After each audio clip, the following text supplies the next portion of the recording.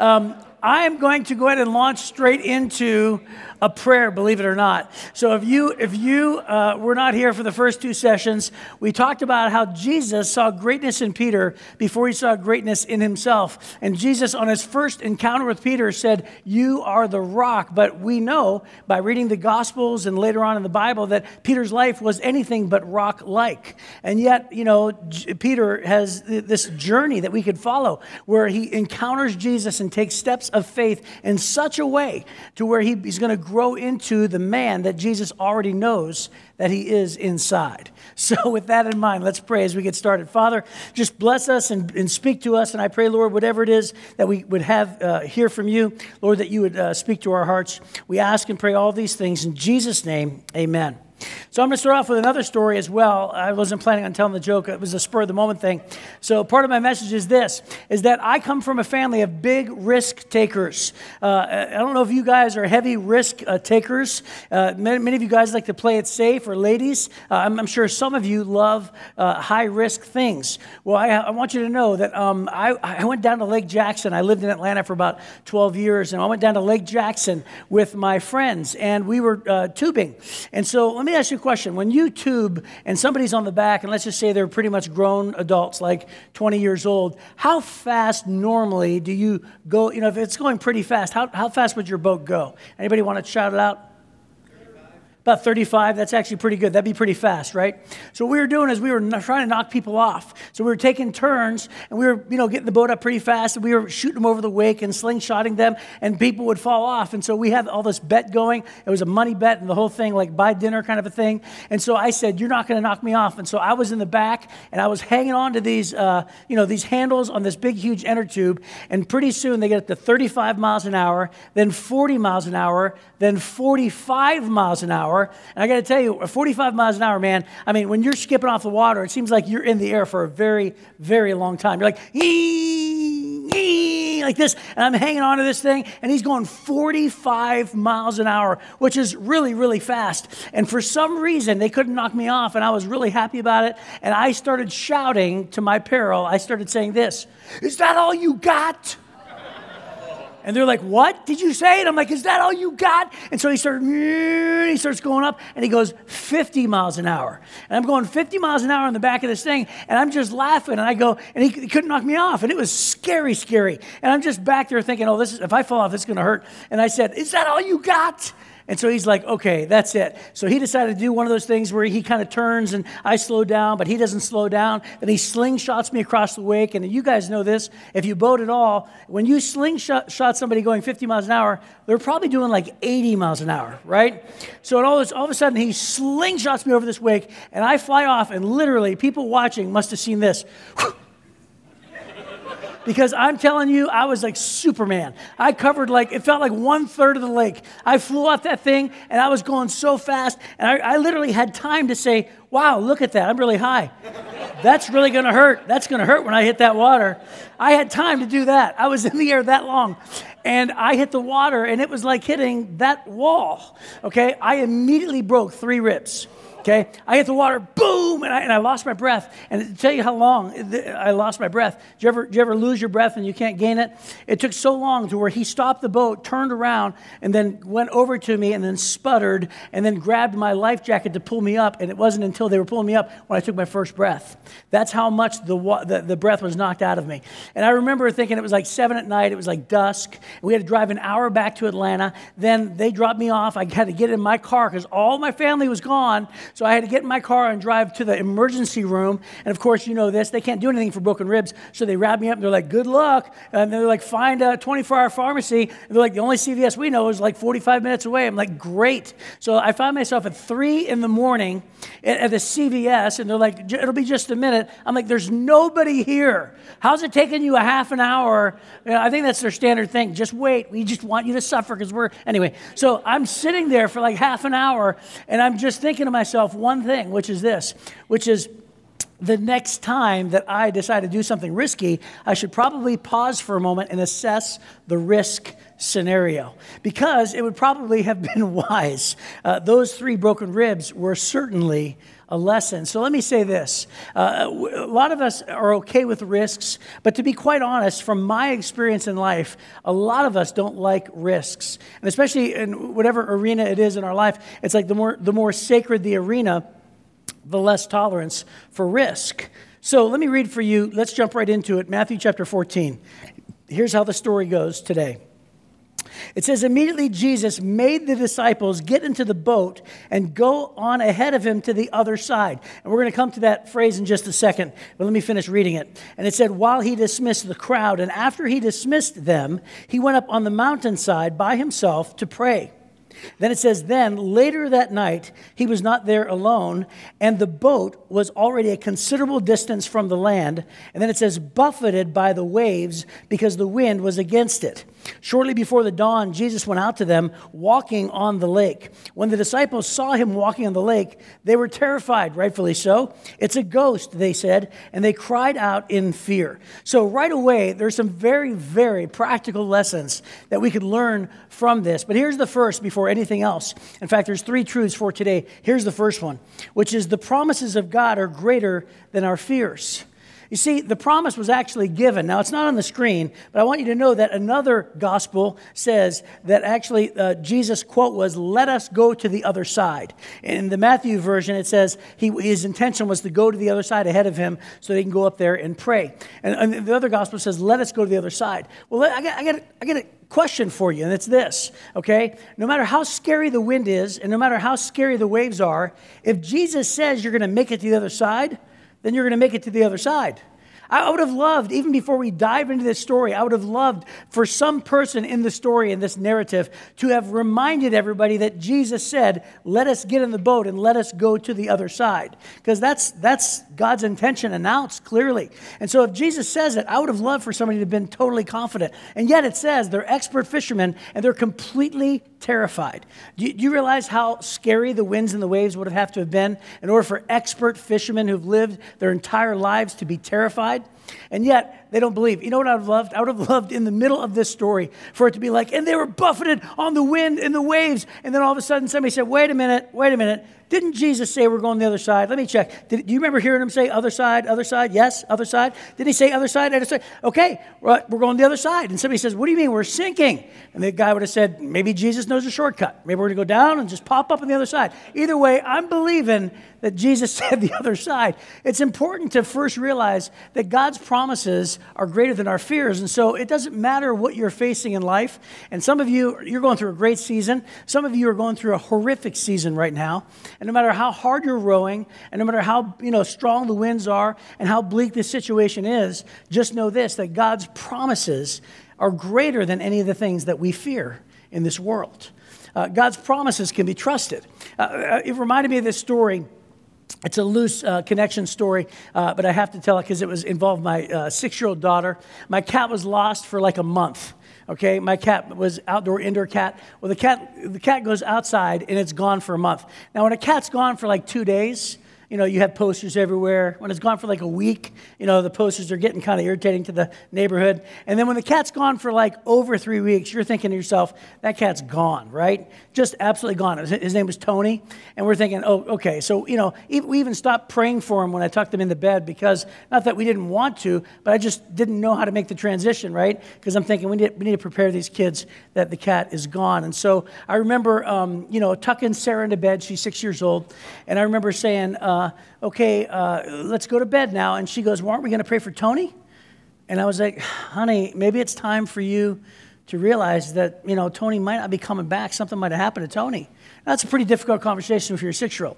But however, she was unwilling to accept that. So she looked at me and said, didn't you say from stage that God answers prayers? I'm like, don't you do that. Don't you say that to me. And she's like, if God answers prayers, I said, well, sometimes he answers prayers. And it's not guaranteed that it always happens. She goes, no, God answers prayers. We're going to pray for Tony. I'm like, okay, she's leading the way. So we pray. And so she goes, I pray that you get all the stars in the sky and you form a big arrow to show Tony the way home.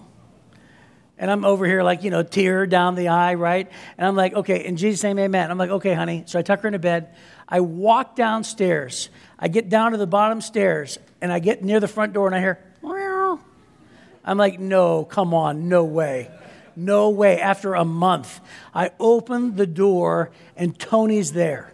Well, immediately I take Tony over to Liz, and, the older, it's just unbelievable kind of reunion thing. Well, I go up to show Sarah, and Sarah was like almost asleep, and I barge into her room. I turn on the light, and I go, Sarah, you're never going to believe this. And Sarah sits up, and she's like, Tony, and she gives him a big hug, and she looked over at me, and she goes, Dad. I said, what? And she goes, when you looked up, did you see the arrow? And I'm like, yes, because that's the right answer. Right? That's the right answer. It's the only answer. It's amazing the faith and the belief and the trust of a child, isn't it? Right? Come on, you're amazed by it. And yet sometimes in our lives, the older we get and the more we know as experts in life, the more we assess and calculate the odds. I want to show you a few slides of some maps, okay? Here's the first one. This is a map of Israel, and many of you know this, but this is the Dead Sea, which is down here, and then there's the Jordan River that connects to the Sea of Galilee. And by the way, I don't know why they call it the Sea of Galilee. It should be more like a lake. It's actually the only and largest freshwater lake in all of Israel. And so, the fishing communities like Capernaum and Bethsaida are on the northwestern side of where, on the upper end of the Sea of Galilee. But what you may not be able to see is that the Dead Sea is actually 1,400 feet below sea level. 1,400 feet below sea level. That's just really, really low, which is the reason why it has a lot of its issues, right, the Dead Sea. I want you to know that the Sea of Galilee is still 700 feet below sea level, but that's actually a pretty big incline that goes up the Jordan River for such a short amount of space. So if you really look at it, it's sort of like this. It's like the Dead Sea's down here, and then, the Sea of Galilee's up here, and it's 1,400 feet below, 700 feet below. Here's another picture of the Sea of Galilee close up. I want you to know that it's 7 miles across at its widest. It's 160 feet deep. And as you can see, the Jordan River sort of comes up and it meets this right over here. Now, what you don't see in the photo is right north of the Sea of Galilee, which would be modern-day Lebanon, that there's Mount Hermon, which actually sits 9,000 feet above sea level. And there's actually snow caps, which, by the way, side note, wasn't planning on saying this, but remember when Jesus met the woman at the well, and she said, "Are you greater than my father Jacob, who has dug the well?" Because the well goes so deep, it taps into the snow caps of Mount Hermon, which is why it's ice cold. I've drank from that well. There's no charge for that. That's free information. So here's the next slide right now. The next slide is this. Now, believe it or not, I took this picture myself, right from Google Images, and But this shows the mountain ranges all around the Sea of Galilee. I'm not sure if you know this or not, but there are mountain ranges on every single side of the Sea of Galilee. Now, do you know what that means? And you could keep that on that screen for just a second. It means this, that somehow God designed the Sea of Galilee almost as if it's intentionally designed to be a place where squalls, just storm up from calm waters to an instant squall immediately. You know why? Because all the hot air from the south comes up from 1,400 feet below sea level and travels up the canyon of the Jordan River, and it meets the cold air coming down from Mount Hermon, and it's literally right in the Sea of Galilee. And then God somehow placed mountain ranges all around the Sea of Galilee, and any weatherman will tell you when the hot air and the cold air mix, all of a sudden there's a big swirl. And I didn't believe, and I'm thinking in my scriptures, like, how in the world are, all of a sudden, suddenly, there's a squall. And you're like, what do you mean suddenly there's a squall? And then I was in Israel, and they told me in 2009 that back in the 80s, that the waves were so high, they were 16 feet, and they destroyed they had like a restaurant, like Peter's Restaurant right off the coast. It actually destroyed the restaurant. I'm not even kidding. And it's this little tiny sea. And it's almost as if, man, there are certain arenas of our life that it feels like God's intentionally using the storm for his purposes.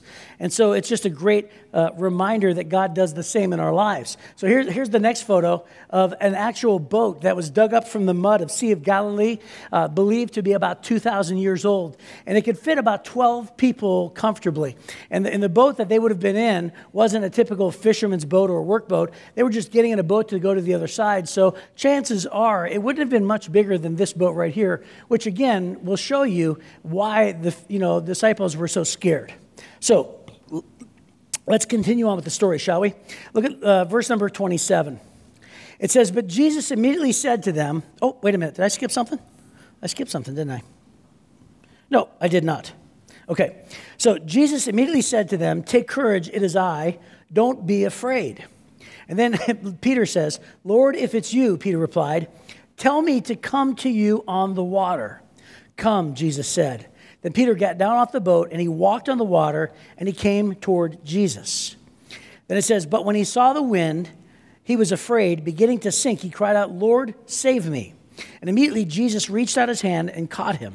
You of little faith, he said, why did you doubt? And when they climbed into the boat, the wind died down. Then those who were in the boat worshiped him, saying, truly, you are the Son of God. Now, there's so many lessons to be learned, right? There's so many lessons to be learned. But I want you to know that before we even get into the word picture of Peter actually walking on the water, let's talk about Jesus for a minute.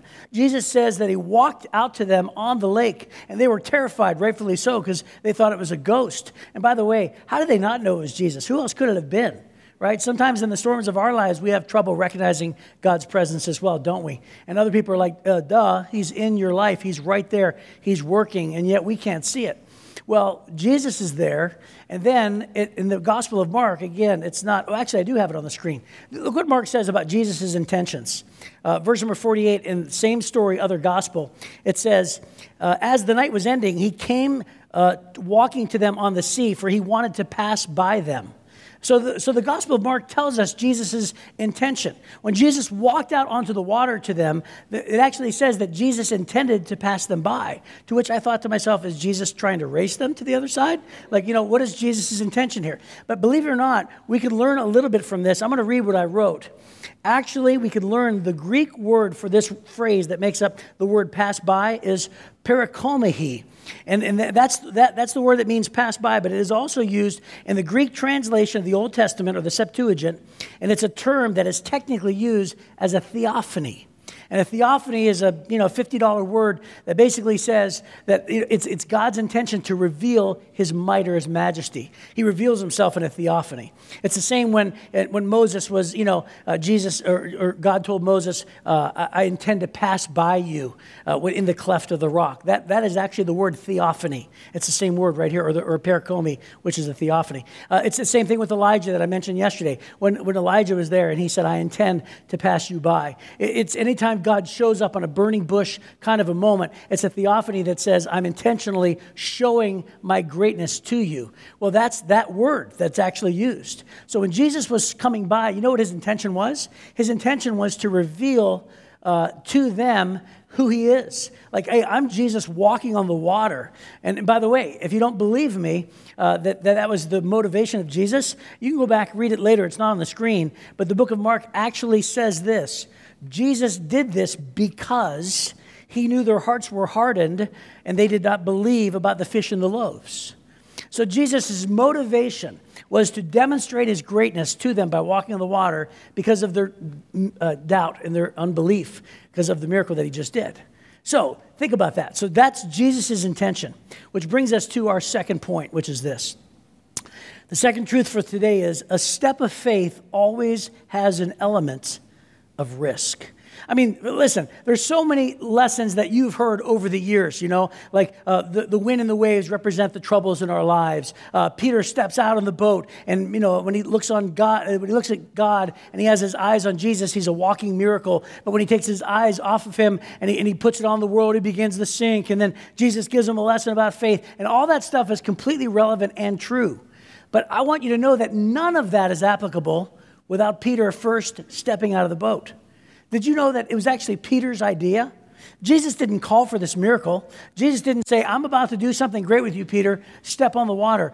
Peter himself is recognizing God for who he really is after experiencing the miracle we talked about this morning and so many other things. Peter himself says, if it is you, I know that if I step on this water, you're going to be there to catch me. You're going to be there. You're going to do great things. I'm not sure what Peter thought, but he certainly thought that God was going to do great things. And so the element of stepping out of the boat is really the biggest lesson that we can take from this. And so I want you to know that John Ortberg wrote a book, and its title is one of my favorite titles I've ever heard. It says, if you want to walk on water, you have to get out of the boat.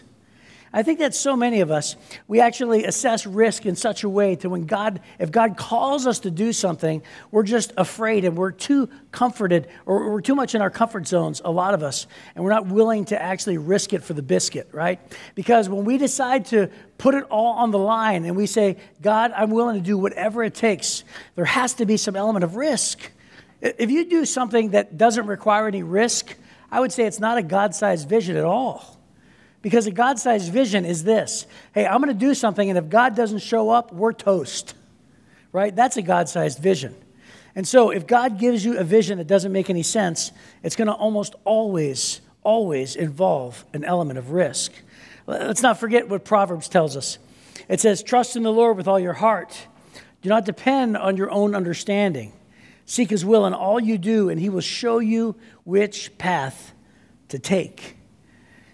And then finally, the third and final truth that I think we could draw from this is that Peter was the only one with a great story. Now, I know this sounds pretty on the surface kind of a thing, but think about this, okay? What was the story of the other 11 people, right? They were weenies, every single one of them, right? Nobody has a story like Peter. Peter's the only one that stepped out of the boat. Can you imagine, them sitting around? They're like, man, remember that one time we were on the Sea of Galilee and nothing happened? Man, wasn't that a great time? Remember that? Like we were both sitting around looking at each other. I was looking at you. You were looking at me across from the boat. Like we were both breathing. Man, wasn't that a great time? Like that's their story. That's not Peter's story. Peter's story is he gets out of the boat and walks on water. And he's the only human being to do so. I want you to know that my life's goal, my life's motto is making memories. And in fact, a lot of times when I've been dared to do crazy things, I'll say, no way, I'm not doing that kind of thing. And then my best friend will look at me and say, dude, come on, man, memories. And that's the only thing that he has to say to me. And when he says memories, I'm like, oh, man. And he's right, because I want to be the guy with the stories. So I'm like, okay, fine. And I'll do things just for the memories. We were walking through the mall, and there was like a big runway in front of JCPenney, and there was like 150 people sitting there, and they're waiting for this big modeling agency to show, and they're going to model all these things, and all the workers are right there. And Jeff says, hey, let's get on the runway, and let's just walk it. Let's pretend like, we were like 16 years old at the time. He's like, let's walk it, and let's show off our clothes. I'm like, dude, are you kidding me? Like, we're going to get thrown in jail. And he's like, what are they going to do, throw us in mall jail? He's like, come on, man, let's just do it. And I'm like, Jeff, no, man, that is just not a thing to do. And he looks at me and he goes, dude, memories. And I'm like, oh, you're right. Okay, so I did it. I don't recommend rebellion or illegal things, by the way, kids, if you're in this room. But I did do that, and I remember walking down. It was hilarious. Everybody cheered. We walked past each other. We high-fived each other. It was a little cool moment for us. But it wouldn't have happened if not for the memories. Well, listen, Peter is the guy in the Bible who rushes out and cuts off, Malchus's ear. Peter's the guy who steps up and says, I'll die for you, Lord. Peter's the guy who rushes into things always. And here's the guy, the only guy who steps out of the boat. What we see in Peter is Peter starts to trust God more and more. And at the end, Peter's the one with the most stories. And by the way, in the New Testament, you don't hear anything from Bartholomew. You don't hear anything from Thaddeus.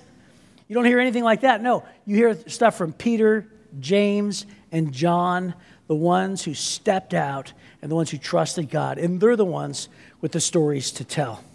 So let me just wrap it up by saying this. If you want to see God do great things in you and through you, then what is it that God's asking you to do?